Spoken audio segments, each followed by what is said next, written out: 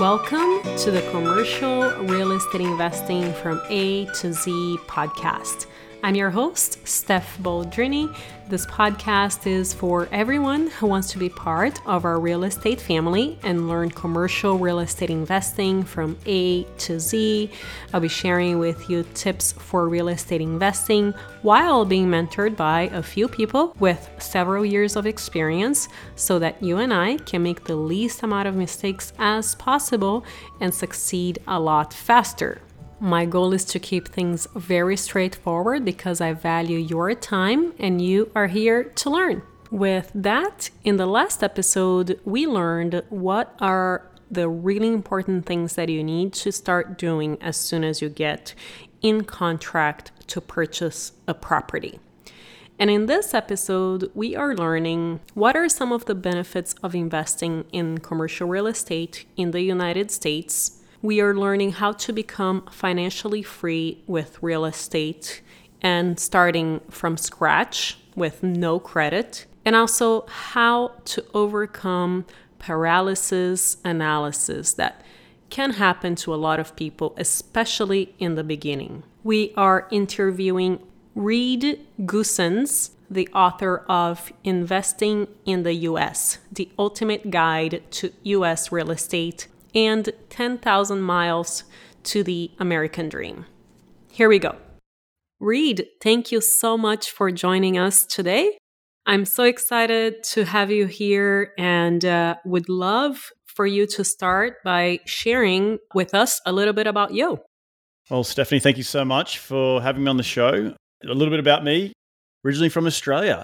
My deep Southern accent moved out to the United States in 2012. I moved out here to pursue a career in structural engineering, actually, but quickly realized the barriers to entry into the real estate market were a lot lower compared to where I came from in Australia. And I started investing, and 7 years later, I achieved financial freedom. And now 8 years later, I'm the founder of Wildhorn Capital, and I'm a podcast host of investing in the US and recently got a best-selling author. So a lot has happened, and a lot in terms of the last 8 years since moving to the United States. But I'm hopefully can share that journey with your listeners, but also we can dive deep into commercial real estate investing. Why don't you tell us a little bit of what are the key differences between investing in Australia and the United States? Do you have an hour? No. Sure. From a fundamental point of view, people have asked me, have you made money in Australia in real estate investing? And the answer is no. I've not actually ever invested in Australia. I picked up the book Rich Dad Poor Dad in late 2009. Started self-educating myself in Aussie, doing some very basic stuff like fixing and flipping and lease options. I was going to pull the trigger, but then I moved to the United States. But since being here in the United States and doing business here and looking back at Australia, I now understand the differences. And really it boils down to a couple of key factors, that is, Stephanie. The number one factor is population. Australia, from a land mass point of view, is the same size, give or take, as mainland America. So that's excluding Alaska. I'm not talking about Alaska involved or Hawaii. And we have about 24 million people. You compare that to America, where you have about 350 million people, I think at last count. We in Australia can only inhabit about 18 or 20% of our land because the majority of the land is actually a desert. And so when you can only buy in sort of coastal markets, coupled with that, where you have a very small population, compare that to America, where you can reside pretty much from East Coast to West Coast, from north to south. And the population is also meaning that you're driving these sort of secondary and tertiary markets more affordable places to live. So when you can inhabit the entire country, you have a larger population, it means that there's going to be more pockets for affordability, right? People will try and seek out affordability compared to Australia, where everyone's sort of bottlenecked around the major cities. The second thing is also that the United States, out of all the Western countries in the world, because of the population and because of the capitalism and because of different way in which business is done here, it has a combination of both appreciation markets but also cash flowing markets. In Australia, we're all really much just an appreciation type of game. So you have to understand that comes back to the population point of view. The third major issue with Australia, particularly when it comes to commercial real estate, is that because we only have 24 million people, our lending arms, the lending facilities that we have in Australia, are not as great as what they are here in America, meaning that we can't find in Australia commercial A-grade debt like you can find here at Freddie and Fannie that is interest only for 7 or 10 years and amortized over 30 years. In Australia, you can really only find stuff that's maybe interest only for 2 years that might really only last a 7-year term. And non-recourse is very difficult to come by in Australia.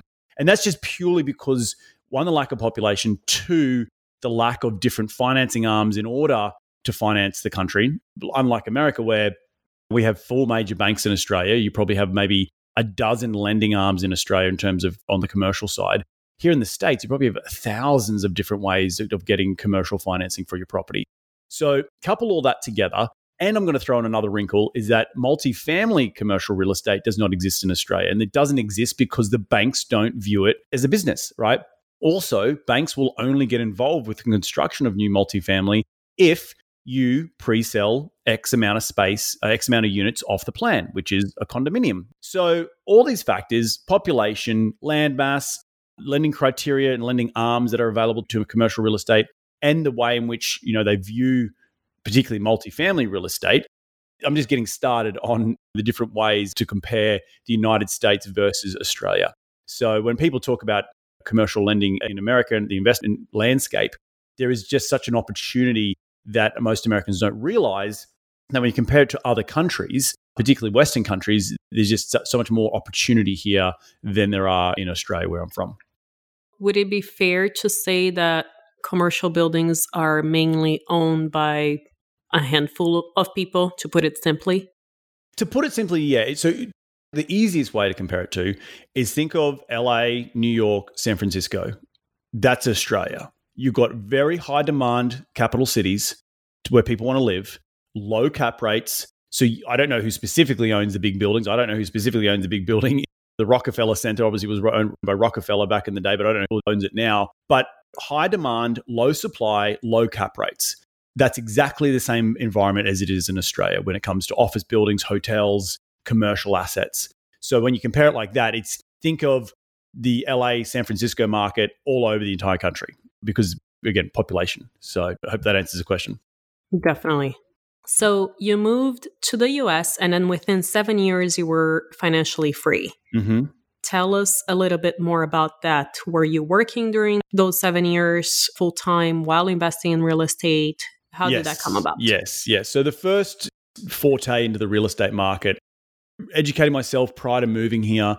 And the reason I moved to the United States was the love, two loves.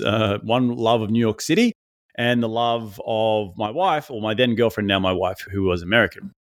So I moved to the United States as a structural engineer. That's what I went to school for. That's what I did for my better part of a decade. And I got a job in New York City. And then really within the first 2 weeks, I think in the first month of being fresh off the boat, I was at my first RIA event, the Real Estate Investment Associations, and quickly realizing that the barriers to entry here in the American market are so much lower. Now, and obviously not in New York City, but in other outlying secondary and tertiary markets, like I saw Syracuse, New York. It was a 4-hour drive from New York City. And I started looking in those types of markets because, Stephanie, I couldn't borrow when I first moved here because I didn't even know what a credit score was because I didn't even have any credit. So my first forte into the real estate game was actually buying a triplex for $38,000. And it was just because I could choose a market that was affordable and was within driving distance of New York City. I could get started in the market. So really, that was how I got started. I was self-educating myself for about 2.5 years, going to the RIA events. 2.5 years meaning prior to coming to America. And then when I came in 2012, fresh off the boat, started learning from the American lingo and the American commercial real estate investment ways. And then within, I think, 6 months or 7 months of being in the country, I had my first deal because those couple of years prior to that was just all self-educating. And I got to the point where I was getting analysis paralysis and I needed to stop reading about doing deals and actually go out and do them. And America allowed me the opportunity to do that because the barriers to entry into the market was so much lower compared to where I'm from. And so without a credit score, how did you buy that first property? All cash. Yeah. And what I did was to build credit.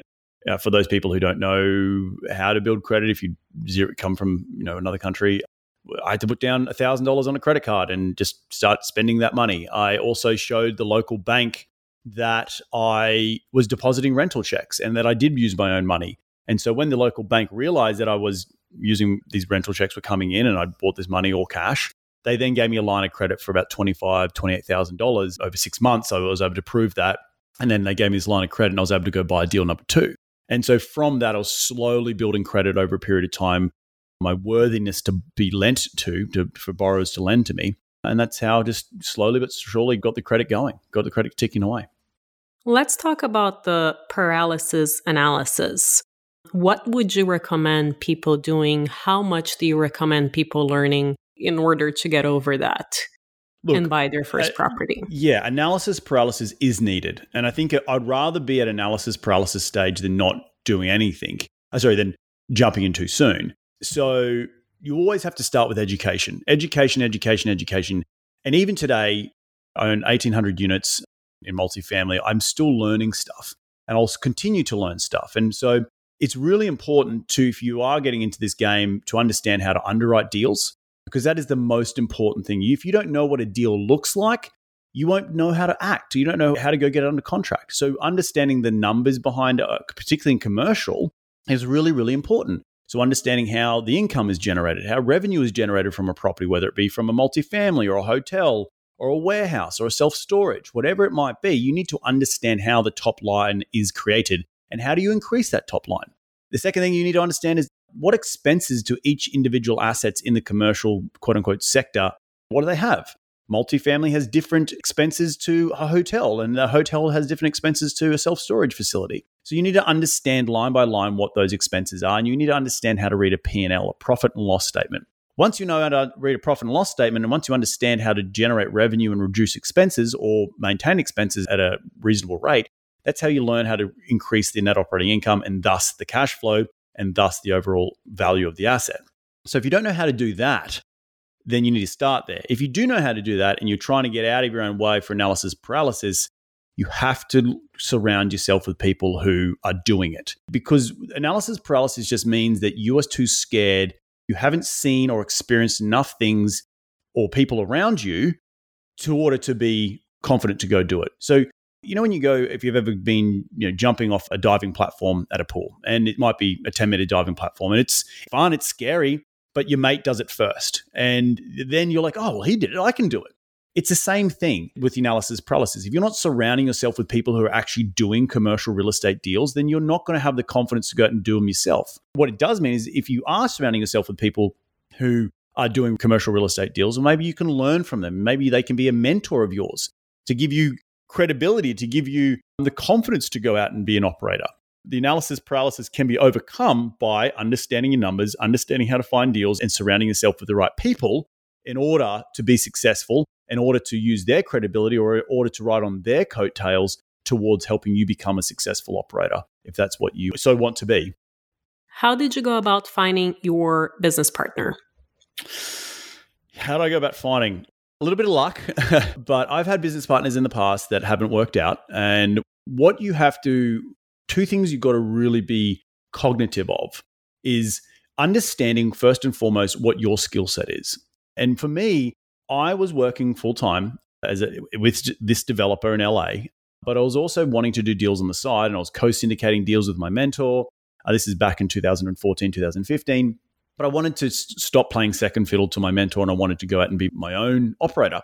So I started looking at 50 to 100 unit deals in Dallas. Now I live in Los Angeles, but I needed to build out my mousetrap. And so what I did was I went and hired a couple of analysts, because what I was realizing was that I was working full time. I was having my life, my relationships. So I was having, trying to enjoy my life, go to the beach and all that sort of stuff, but also build the business and keep moving it forward. And I realized that I was being the bottleneck in my business. And so I went out and started developing my systems in and around underwriting deals. And I hired people at $15, $20 an hour to underwrite more deals, because they could underwrite more deals. That means I could see more deals and I could then offer on more deals. But what I was missing was, and I was offering all these deals and I was getting to best and final, I was getting to seller calls, but I didn't have that one piece which was missing from my tool set, was the boots on the ground, the credibility with the brokers. And I was missing out on these deals by $30,000, $50,000, which is not a lot of money when it's a couple of $1 million deal, because I didn't have that broker relationship. And that is where my business partner had a skill set that I didn't have. And he was boots on the ground. And he was not into the weeds like I was into the weeds. And he wasn't into building systems like I was building systems, but he had something valuable that he could bring to the table. And we had complementary skill sets. So the most important thing when you're finding a business partner is that you want to have complementary skill sets. You don't want to be doing the same tasks twice, right? And the understanding is that this business and any business, it takes a team to do it, right? You can't do it all by yourself. And if you think you can, you're hugely mistaken because you're going to burn yourself out too quickly trying to wear all the hats, and that's not how to be effective. So back to the question of how we met. We met through, I've been quote unquote dating a lot of people. And it was really by chance someone had introduced us to one another. Probably a little bit older than me. He's about 5 or 6 years older than me. He had that young hustle type of mindset, being in his mid to late 30s. Again, he had something to bring to the table that I didn't have, and I had something to bring to the table that he didn't have. So it was very much a mutual respect for one another instantly. Over time, we developed more of that respect, making sure our values aligned, making sure we understood where the direction of the business is going, and understanding what our North Star is. And really, our North Star for both of us is living a life by design, living a life on our terms. And so if we both agree to that, then we know how to direct the ship in the way that we want to go, and we can go off and conquer more. And the way I kind of look at it is that Andrew, my business partner, he goes and shakes the lemon tree, and I determine if we make lemonade or lemon juice out of it. So that's probably the best analogy I can give. Love it. Is there anything else that our audience should know, or any tips that you would like to share with them that you learned along the way? Oh, sure. Look, the big thing with all of this is that people want to do it to become financially free. They want to get into the business to leave their day job. What I say to people is that run your own bloody race. Don't look at other people. Look at your own situation. Look at how you can continue to move the needle and enjoy the journey. Because ultimately, life is short, and that you will get to where you're going with the right mindset. It may take some time, but if you have the wrong mindset on the front end and think you're going to be financially free within 2 years, you might be able to achieve that. Well done. But the majority of us can't achieve that. It might take 5, 6, 10 years, a decade. And I'm an example of that. I moved to this country with limited funds, no established network, and started learning again, essentially from scratch. And I was able to achieve financial freedom in 7 years. Now, 7 years is still a long time. But what I'm saying is that if you go into this thinking you're going to achieve it in 2 years, and you get to the end of 2 years and you haven't achieved it, you'll have a higher likelihood of quitting and not sticking to the game than you will if you thought, well, I'm going to go and this may take 7 to 10 years. If you have that mindset on the front end, you're going to enjoy the journey a little bit more. You're going to be able to give yourself credit for when credit is due, when you're slowly putting the one foot in front of the other. And over time, if you're consistent with what you do, you will see results. So consistency, mindset, and never giving up is really, really important. And I second that very much, especially that first year can be a bit challenging. When I say don't compare yourself to other people, if you need a day job to keep the bills paid and keep the roof over your head, then keep it. It's what you got to do. Do whatever you need to do in your life in order to keep you happy and keep the wolves at bay. And if that means you need to be in the W-2 job for another 3 or 4 years and you have to work harder on the weekends, so be it. But it's okay that you don't have to compare yourself to anyone else because, I didn't achieve financial freedom for 5 or 6 years. Who cares? I was hustling at this whole thing from when I first moved here in 2012 to late 2017 before I was able to quit my day job. And it was a lot of hard work, and it was a lot of sleepless nights and long weekends. But I got there in the end because I knew I could back myself. And that's probably one other lesson is learn to back yourself, learn to bet on yourself. If you can't bet on yourself, then who can you bet on? And that's really, really important to understand as well. And 5 years in the grand scheme of things is really nothing. I remember someone saying to me, Stephanie, does it matter if you have achieved financial freedom? You're 70 or 80 years of age with your grandkids, and does it matter if you're telling them stories of when you achieved a financial freedom? Does it matter if it was 2017 or 2021 or 2025? And the answer is it doesn't freaking matter. Yeah. It matters that you are their granddad and you're there to watch them grow up. So we're all wanting it to happen tomorrow, and that's great. And having drive is really important because it got me here, but also making sure that you don't neglect other areas in your life, I think is the message I'm trying to relay here. That's wonderful. A lot of lessons on mindset. Thank you, Reed. My pleasure. How can our listeners get in touch with you? The best way is just go to my website at reedgoossens.com. That's reedgoossens.com. You can check out my podcast, which is called Investing in the US. You can check out, I've got 2 books up on Amazon, and I've got a new audiobook from the first book which is now should hopefully be coming up on audible.com here in the next couple of weeks. I live in LA, and if you're ever coming through LA and you want to say g'day, just shoot me an email at info@reedgoossens.com. Just make sure you give me a month's notice because I'm also very busy running a real estate company. But I'm always willing to meet up and talk shop and go for a beer if people are interested. Awesome. Reed, thank you so much for joining us. I really appreciate it. My pleasure. Had an awesome time, and Stephanie doing a great job. So thank you very much. Do you know anyone who is interested in learning about commercial real estate investing?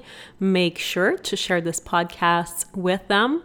And if you are learning from this podcast, I would greatly appreciate a review on the podcast app. And I will see you next time.